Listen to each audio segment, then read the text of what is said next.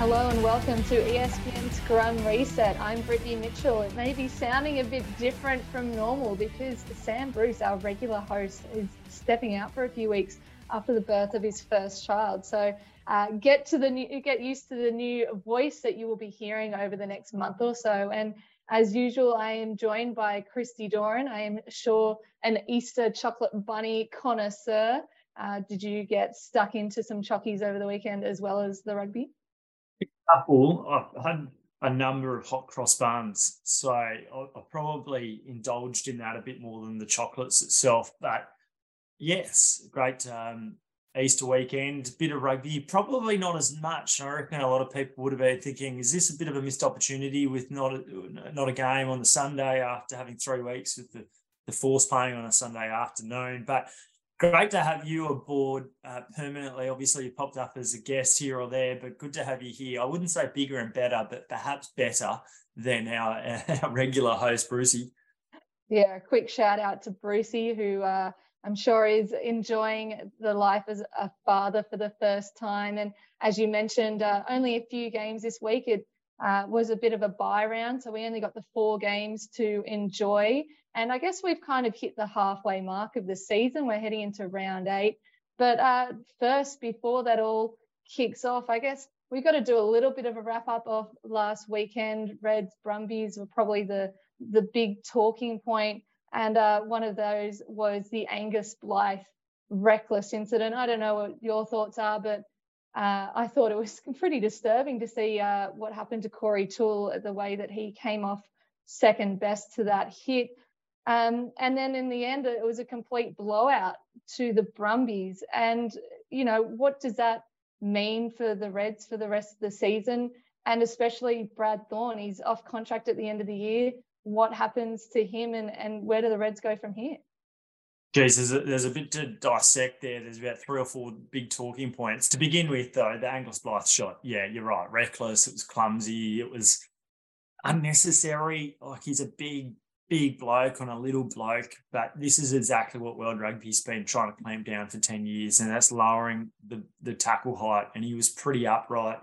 The bloke has just kicked, bang, Corey Toole in a really vulnerable position. So to begin with, I thought it should have been a straightaway red card. I didn't see the need for that to be to have the TMO then decide whether or not that should be a red or a yellow to upgrade it. I thought it was so obvious. After one viewing, you could see that there was no mitigation whatsoever there. He knew he was going to kick. It was a clumsy incident. And I think that Ben O'Keefe, it's a really tricky one because I think the referees have been told, let's speed up the game. But this is the first time this year where we've seen an incident that should have been, I think, red carded immediately. And what it means is that for the North that have been reluctant to bring in these sorts of law changes or to consider a 20-minute red card, this is just a plain example of why. Because if that's a Johnny Sexton or if that's an Owen Farrell or if it's an Antoine Dupont and it's in a World Cup match or in a final or whatever it might mean, to only have an upgraded red card there means that your best player potentially could bear the brunt of not only being ruled out from a head injury assessment, but also means the week after with 12-day stand downs, you might miss then a quarterfinal into a semi-final and a semi-final, into a completely missing the final. So it's at high stakes, these sorts of things. Did you think it was a red card to begin with? Well, see, it's interesting when you look at the way that the laws are worded around that. If he gave a red card straight away, it goes to the full red card, no replacement player. It's no longer 20 minutes. But if you look at the wording, it has to be a deliberate act. And that's where it gets tricky because as reckless and careless and just plain bad as what Angus Blythe was, I don't think you can consider it as a deliberate act. And I think that's where it kind of fell into that category of it had to be the yellow card, went into that TMO 8-minute assessment and then upgraded. So it's kind of, obviously it's all new rules and regulations. First time it's come in, it's kind of just feeling its way through the process. Yeah. And I think in the end, it was the right decision purely because was it deliberate? No. So, as you said, if you're looking from the north, which is exactly what happened all over Twitter, and they're going, how is that a yellow card? And then you have to do the explanation of, well, it was a yellow, but then it got upgraded. And then, and they just, as we've mentioned last year, when England were down in Australia, touring Australia, and just, they didn't understand the 20-minute red card concept at all. Yeah, it's an interesting one. But look, I don't think it necessarily had a huge sway in the match. The Reds actually managed that period particularly well. There was a great try from Tate McDermott, showing what he can really bring to a game that I don't think any other halfback in Australia, maybe Isaac Fines, can do something similar. But they were always going to, I thought, get run over in that last half an hour, because if you think about it, Billy Pollard, Darcy Swain, Jack Debrasini, Ryan Lonergan, you're bringing on classy operators, Wallaby strength in the forward back, guys like Blake Shop and Reece Van Neck as well. They've just got an embarrassment of riches when it comes to depth, and that's really pleasing to see. But look, it's not a flattering scoreline for the Reds. They were in it at halftime. They probably should have led at halftime, because, another penalty and the Brumbies, they had a bit of a decision there to kick to the corner or to take a shot at goals. I thought it was the right move to kick to the corner, and it paid off clearly with the try to Lachie Lonergan. But, Liam Wright yesterday was speaking about the importance and the necessity for them to fix up their discipline, that clearly what they've been doing for a couple of years isn't working. But that's at the heart of the struggles. And it also comes back to, I think, Brad Thorn, about why isn't the message sinking in? Because you can talk about it all you like, but why is it not being delivered onto the stage, onto the field? And that's a real concern. And clearly now they've won 2 from their opening, I think, 7 games. They go to Apia in the Pacific Islands for a really tough test. The first time Moana Pacifica are going to be playing up there this year. There'll be a pretty raucous crowd. We know that the challenges that every touring team has had in Fiji, well, now we're going to see against Moana Pacifica. It's a big, big one. And yes, we're looking forward to this week already. But when you think about the grand schemes of things with Brad Thorn and his tenure there, it's on shaky ground.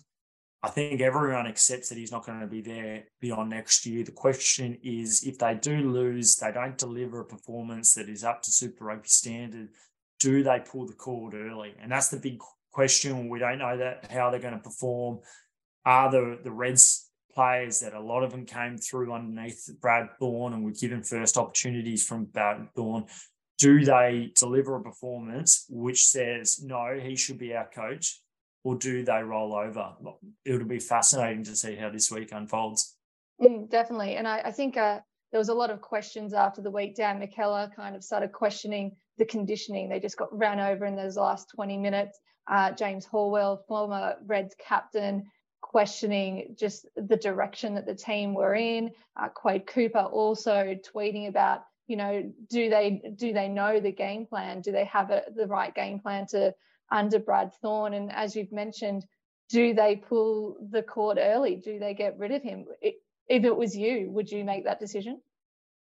I think I'd base it off this weekend's performance. And clearly they're not going to do it before this weekend. But when it comes to things like recruitment and retention, I think it's a really significant factor. People want to know who the coach is next year when they're looking to sign or re-sign or come in on board. Like, we know the struggles that Simon Cronner's had.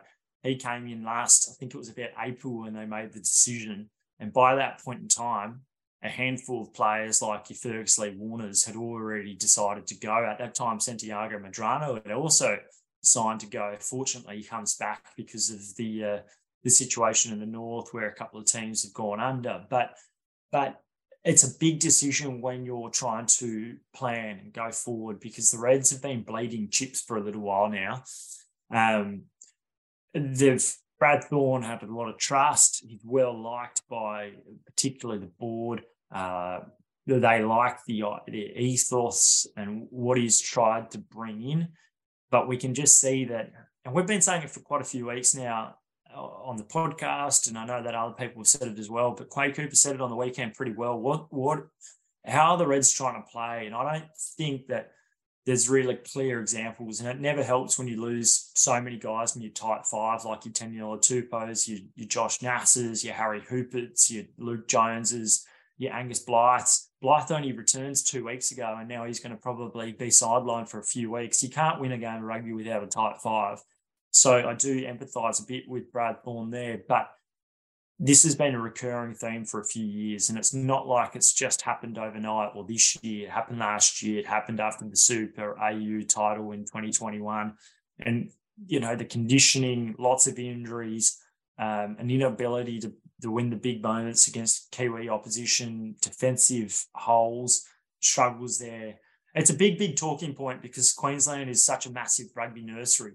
And there's half the rugby population pretty much comes from Queensland, so in Australia. So it is worthy of the talk, of the headlines. It's about getting the right person, and all sorts of people who are being thrown up as potential candidates. From currently Mick Keenan, who spent a decade at Queensland Uni, but he's only in his first year as a Super Rugby coach. It's a huge ask to go on. When you've had what effect has he had? What's he brought? What's he delivered this year?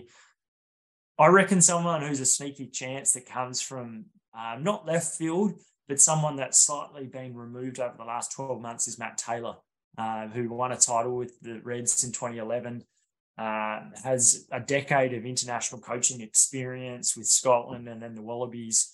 Yes, things didn't work out quite how both parties would have wanted, but he's a guy that has been wanting a head coaching role in a while, up in Japan at the moment. So it'll be interesting to see what happens this weekend. But we've got to also say fair play to the Brumbies. They're playing great rugby at the moment. What did you think of Noah Lolasio's performance? I thought that was probably his most commanding performance, and it helps when you strike him neatly off the tee. I think he was 7 from 7 on the weekend. Yeah, definitely. He definitely responded to Eddie Jones snubbing in that Wallaby squad, and it's exactly what Eddie would have wanted. He's the type of guy who will be saying that I put you to the side, I've sent you that message, I want you to step up and really command in your position, and that's exactly what you did. The conditions weren't favourable in any sense. It was bucketing down rain, and they were determined to play and push the ball around, which was really entertaining to see. And they played in the conditions really well. There wasn't so much. It wasn't scrappy. It wasn't a messy game at all. It was still very highly entertaining and very quick. And I thought he had the perfect game really to make that response. But one final thing before we move on, I guess, is Brad Thorn moving on. He's been at the Reds for a few years now. Would you consider his tenure there a success? He won Super AU in 21, but never seemed to get any wins over the ditch in New Zealand. Hasn't really produced what I think a lot of people wanted out of this team. Is it a successful tenure for the Reds? Yeah, it's a great question. One that I hadn't completely considered yet anyway. He took over when the Reds were really at probably their lowest, and they'd struggled off the back of their plan to have Richard Graham take over from Ewan McKenzie. Pretty much the entire class of 11 had bit by bit been chipped away and gone. They were right at the start of their building blocks, and I think there was gradual improvements from 17 to 18 to 19. And even 2020, Harry Wilson burst on the scene. They pushed the Crusaders over there. There's a beautiful long-range try. I think it was finished off by Henry Spate. And then all of a sudden, Super Rugby finishes of what we previously knew. And it was probably shown of them being on the cusp of where they were at when they made a final against the Brumbies. They went down. It was a great game. I was there in Canberra. And then a year later, they win that AU title. And at that point in time, certainly it's a success. And I know that people, even guys like very respected journos like Wayne Smith, were talking up Brad Thorn and the potential to become a Wallabies coach. Since then, it's been been a bit of a cliff dive, and now they're treading water for the rest of the season. I think the one measurement where I would go, has it been a success or not? It's the development or the lack of development of guys like Harry Wilson, Fraser McWright, Tate McDermott, Jordan Petaia. How many of those guys, and Taniela Tupou especially, how many of those guys have kicked on? I don't know how many of them have kicked on. Yes, they're very talented players. They're all Wallaby capped. But have they become, have they reached the ceiling, or are they on the road to reaching their ceiling? I don't know. I think Jordan Petaia is having his best season. So is that because of what Queensland have done? Is that because of his involvement becoming a fifth-year Wallaby, the experience that he's got, maybe the frustration of not kicking up, and the individual will to go, no, I need to be better. But I don't know how many players have really kicked on, and that's probably where I go, is that Brad Thorn's coaching? Is that the wider coaching team there? There's some questions that we'll probably have to ask over the coming weeks. Maybe more will come to light once players open up or don't open up, or whatever, however it plays out. But yeah, it doesn't look particularly good at the moment. And that's why, another reason why you start to think, do they pull this cord early so that either you give a Mick Heenan an opportunity to see what he's capable of, or do you go, no, Brad, we're going to give you this year out. So much is on the line this weekend against Mine Pacifica, who probably had one of their strongest showings of the year against the Crusaders, led at halftime, and they were never going to be great out of the blocks, but they're starting to put things together, string things together, combinations to go, you know what, they're going to be pretty tough this weekend. Yeah, definitely. If you look ahead to this weekend, Reds and Pacifica over in Apia, it's going to be a game to watch. And as you've mentioned, it's going to be a big crowd, a loud crowd. How the Reds respond to that will be, interesting to see. And they'll need to respond, and they'll need to play that full 80 minutes, because Pacifica aren't going to go away. They have shown previously those last 15, 20 minutes, they can kind of get run down. Maybe conditioning isn't quite there yet. But I think at home, when you need that extra leg, they're going to find it. Also this weekend, it's the Tahs Force in Sydney. Already, we've seen that the Waratahs, they just had the bye week. The Force and the Waratahs just had a bye. So that's nice. They could, push everything behind them and get ready for a restart.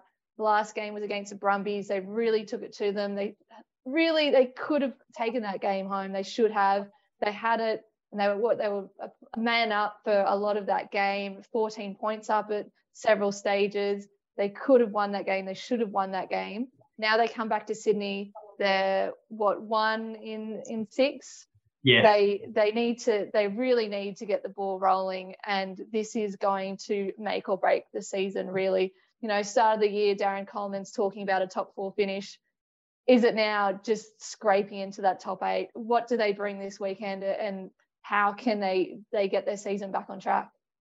Yeah, the bye came at the perfect time, because there was a couple of guys there that had knocks, busy, long, arduous opening 6 rounds, a bit of travel, a lot of travel. They'd only played, I think, 2 home games, and like the Rebels, who are going to benefit from a bye, a bit of a walking wounded at the moment after their defeat to the Blues, where they had lost a couple of hookers and a couple of front rowers and Trevor Hosea. The Tahs should, and I know that they had a pretty enjoyable few days off. I think it was Will Harris. I saw him at Palm Beach on Sunday afternoon with the surfboard out, and he, they went into training, I think, on the Monday and the Tuesday last week, and then had 5 days off. It's a great way to enjoy some of the Sydney sunshine, which we experienced just recently. But you're right, huge game, because they actually have the ability now to string quite a few games together. They've gone through that really tough period, and yes, they'll play the Blues, I think, in another week's time. But they have a really really good-looking finish to their season where they might be able to come home with a massive wet sail. And even if they were to finish 6th or 7th, potentially 8th, they might even come up against the Brumbies where you only have to travel down the road. And knowing what you just delivered a week earlier against the Brumbies in Canberra, they would feel pretty excited and optimistic about going down there and going, you know what, we can very much end these guys' season. So there is a lot to play for Darren Coleman's side. Simon Cron's Force also would have enjoyed the week off after 3 weeks on the road in New Zealand. Historically, a bit of a bogey side for the Waratahs. We've probably could rattle off 2 or 3 times where they've either won at the end of the season to ensure that they miss out in finals, or they've won an early one in Sydney. So the Force will come over thinking that they're a sneaky chance here, but I just think that the Waratahs now, they're starting to hit their strides. The week came off at the perfect time. There'll probably be a few nerves in the opening 20 minutes, but if they can start strongly against the Force, I just think that they've just got that class is now starting to come through. You can almost see it's like the cream's just rising to the top at the moment, and week by week they're getting better. So big week for them this week. There was no media on Monday. That'll come about today. A huge opportunity for them to start their season, basically. It pretty much was a reset, I reckon, this last week and a half for them. Now it's about going, okay, we're here, a statement performance. They will certainly be favourites. I think they should be favourites. It's now about going to go, well, you know what, we're actually a decent side. We've got test players littered throughout our team. Guys like Michael Hooper have to continue to elevate their performances. And it comes a week before a Wallabies training camp too. People probably want to be able to walk in there thinking we belong, because at the moment you probably look at guys like Ben Donaldson and go, you know what, probably shouldn't be there, but you are. Here's an opportunity to walk taller into a camp like that. Definitely. And there was some news yesterday that unfortunately Will Harrison, coming off the back of a knee injury last year, has also re-injured that knee over the weekend playing in Shoot Shield, and they're expecting him to go for scans, but DC coming out yesterday, not likely to come back this season, which is a massive blow because they've had Tane Edmed on the bench. Ben Donaldson has been slotting in at 10, but as you said, he hasn't really made that position his own. There was a few errors against the Brumbies, that kick that went out on the full that resulted in the loss. There's things that he hasn't quite handled the role as well as he should have. We've seen Max Jorgensen move into fullback, and his game plan on the wing and everything like that. He's been fantastic for the Waratahs, but I'm sure that DC would have loved to have Will Harrison back, really just solidify that back three, come in at fullback, really make that his own. Tate Edmed, when he returns from injury, then he'd have that full rank in the back line. Now without Harrison there, does it kind of take a little bit away from the Tahs going into these last few weeks, or is there still enough there? Do we just hope that Ben Donaldson really takes hold of that fly half position, kind of throws away those little niggles and those issues that he's had those last few weeks and really steps up? Yeah, huge week for him. And speaking of Will Harrison, first of all, I think it was 2 weeks ago that they had the Shoot Shield launch, and it was a Wednesday afternoon, and Will Harrison's out there on the field, and he's working with one of the Super W players with some kicking. Probably spent about half an hour that I saw that they were out there, and I don't know which Super W player it was, but it was interesting that Will Harrison, bloke, has been sidelined, not played a game of footy really for a year at that point in time, was out there working with Super W player. I thought it was a really nice, poignant moment about how great a guy this person is. Youngster, 23, 24, was in a Wallabies training camp in his first proper year in 2020. And you think about if had he been able to be behind a Waratahs forward pack in 2020 that was going forward and not going backwards like it was for 2 years, he could have certainly been potentially the one that became that Wallaby in 2020. Instead, Noel Olosio got that opportunity. it's a really big moment for the general manager, Andrew Blades at the Waratahs, the strategic thinking, because both Will Harrison and Ben Donaldson are off contract at the end of the year. Tane Edmonds re-signed last year, and he'll be there until the end of 24.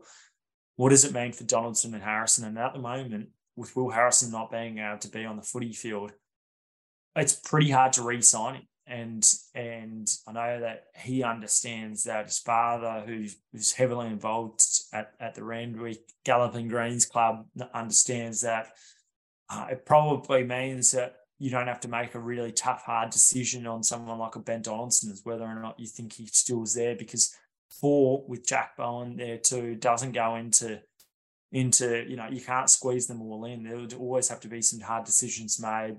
Maybe it's been made a little bit easier by this really cruel setback. But on Donaldson, yeah, huge moment. He's got to physically start to step up, command himself. He's been run over the top a couple of times in defence. Defence is often a confidence, attitude thing. Not that I would know, but I know that everyone always seems to say that. But huge moment for him. He's got a forward pack now that's started to kind of return. There's enough guys up there to get parity, and a back line that's now starting to click a little bit as well. We saw some continuity there against the Brumbies. So big moment. And who wins that on the weekend could be quite telling regarding a lot of test chances for these guys.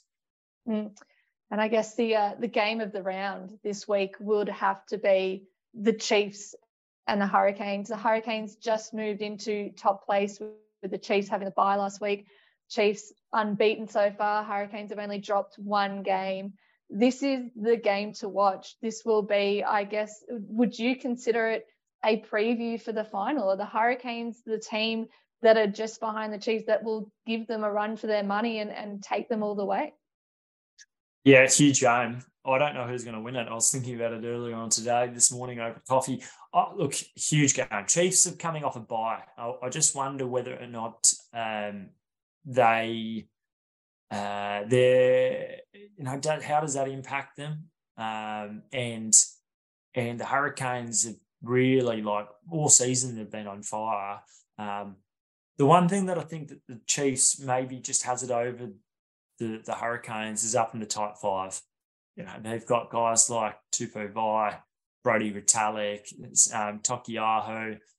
They've just got a really powerful type 5 forward pack in general. But you compare that to the Hurricanes and you go, maybe that's where they have that edge. But any side with Dane Coles is always going to make sure that they express themselves physically. There was a couple of moments there over the weekend where just a bit of push and shove, and you just know that Colesy loves that kind of stuff. But it'll be interesting as well in terms of the halves. Does Damian McKenzie come back at 10? Has he? Yes, he's definitely in that All Blacks reckoning, but where does he fit when you've got Beauden Barrett, who showed what he's capable of against the Blues, probably his best performance of the season thus far? Can you squeeze a Barrett and a McKenzie in the same 23? I'm not sure, maybe. But the Hurricanes, I think the Chiefs start as favourites but the Hurricanes are the side that, they're playing great rugby. And I think both these two teams, they haven't been shocks or anything of how well they're going. But when you think about the Blues and you think about the Crusaders, who have lost 1 or 2 that you thought maybe they should win, they're the two sides that you probably go, I didn't think they'd be first or second or third, but probably around that 4th position, 3rd and 4th. So huge stakes, high stakes, because whoever hosts a final and has that opportunity to host a semi-final and indeed a quarterfinal, that just makes that runway so much easier. So I'm looking forward to that. You're right. Who do you think is the scales? Which way are they tipping? Like you said, it's a tough one. It's the Canes at home, and they're always a tough one. Windy Wellington, conditions always a bit of a mess. Who knows? It might be raining, might be sunny, might be the balls blowing everywhere. But as you mentioned, the Chiefs are just an all-round team that are just so good, and they've been playing so well. How they come out the back of a bye week, will they be a bit rusty? will they come out firing? Who knows? But I think I'll be falling in the Chiefs category just because they've just played so well this year. They just really haven't had a bad moment. They haven't been patchy at all. They've always kind of clicked through this whole season. So I expect they'll do it again this weekend, but it's going to be a very entertaining game to watch. It'll be something that people really need to put in their diaries and get in front of the TV to watch that one.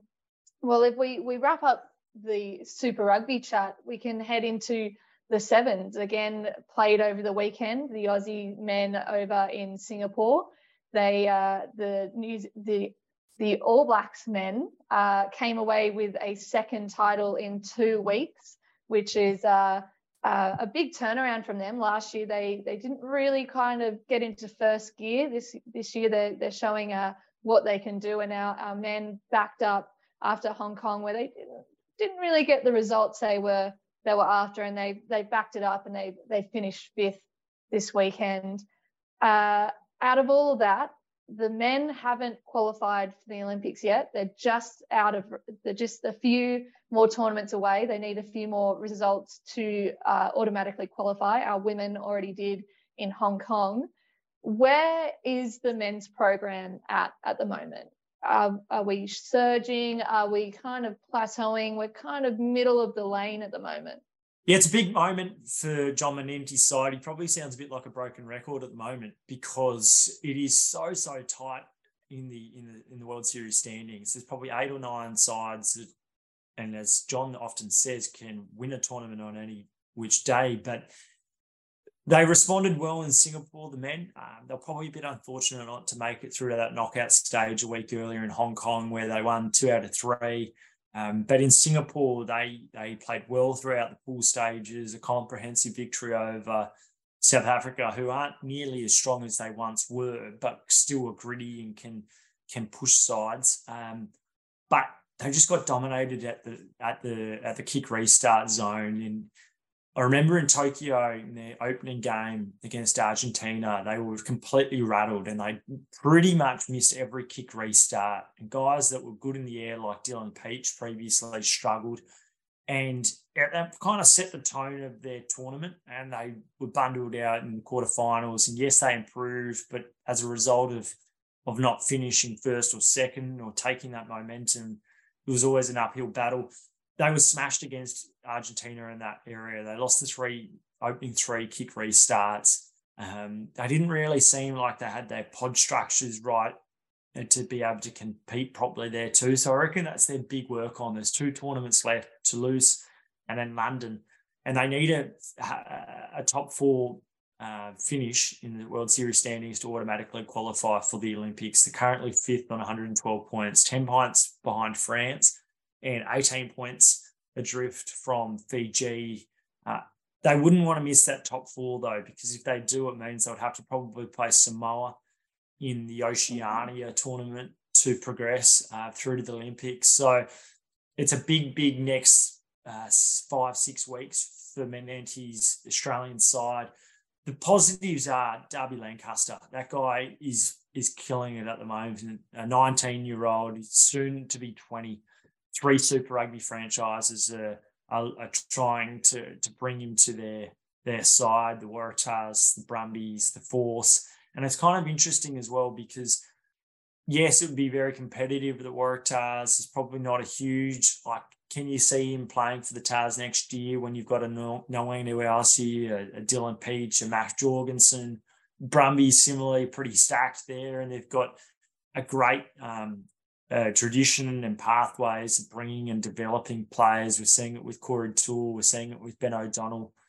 And then you've got the Force, who are obviously 4,000 kilometres across Australia and Perth, but have historically struggled. And have they developed players that some would have hoped for? I don't think so. So he's got a decision to make about where he goes. And I'm sure that he will be able to be released for the Sevens program next year for the Olympics, regardless of maybe missing various tournaments.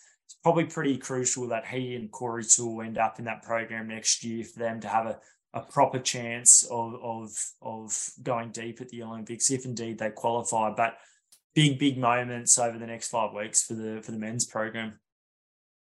It's interesting that you mentioned these super teams, especially the Waratahs and the Brumbies, chasing after Lancaster. As you mentioned, they're already pretty stacked in their backline, especially on their wing. So it is interesting that they're chasing down another player. But as you said, a big few weeks coming up for the Sevens program, and crucial really heading into next year.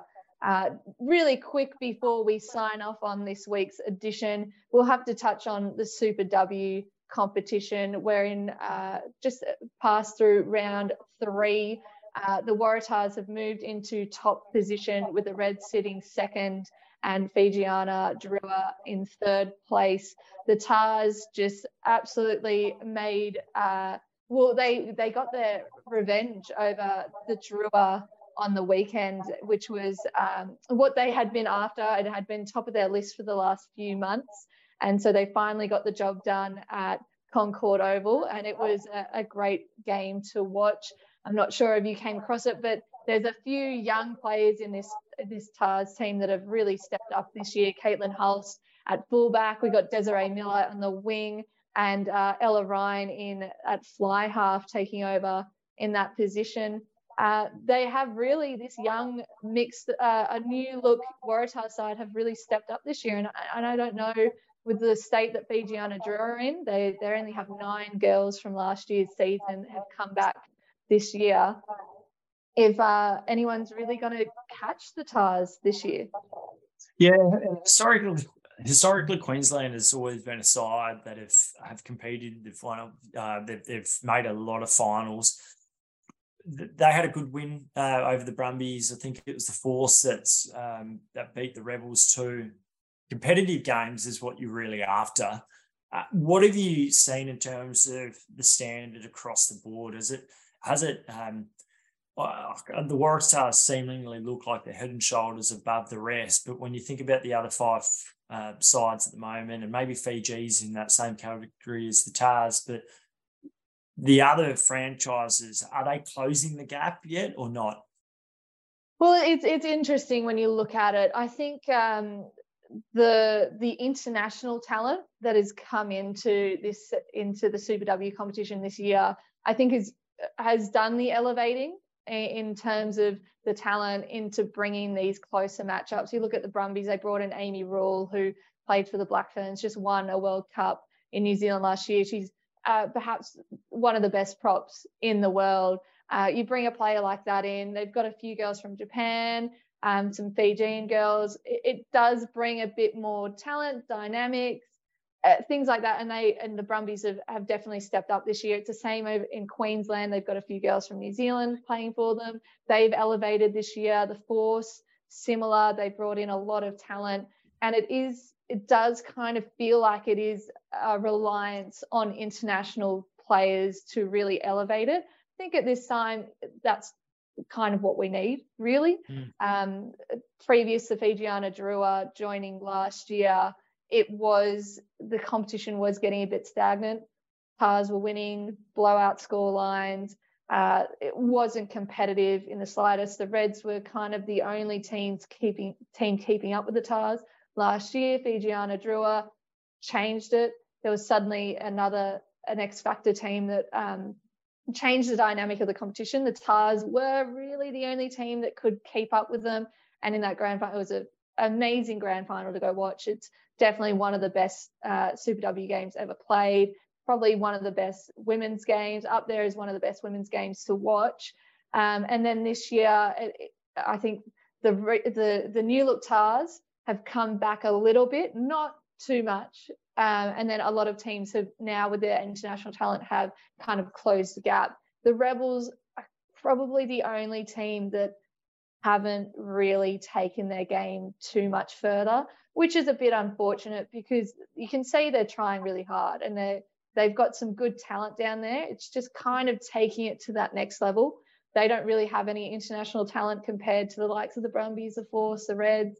The Tahs are the only team that haven't looked to go international. which is, I guess, fair enough. There's no point for them. They've got so many girls just lining up. I mean, if you can turn to a 16-year-old who comes in and makes her debut in the first game and makes a statement in her first game and continues to lift, I don't think you really need to go looking overseas. And I know Campbell Aiken has told me personally that that's not what he wants to do.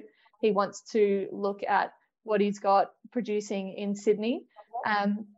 But these next few games coming up, it's the Tahs Reds this weekend, and then the Reds play Fijiana to finish off the regular rounds. And then heading into the top four, now that they've expanded the final series with the top four, it'll be really good to see who kind of fits into that fourth position.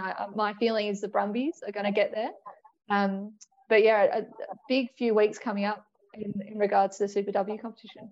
And tell me just quickly, is there talks going on regarding a crossover final series at some point in time between New Zealand competition and the Super W at the moment, or is there the potential of a standalone final between the two Trans-Tasman respective winners? Is that something that's being spoken about? Look, it's been plenty of chat about joining the two competitions together, Super Rugby OP here in New Zealand and then Super W in Australia. And I know a lot of girls are keen to get that going, get that Trans-Tasman comp going.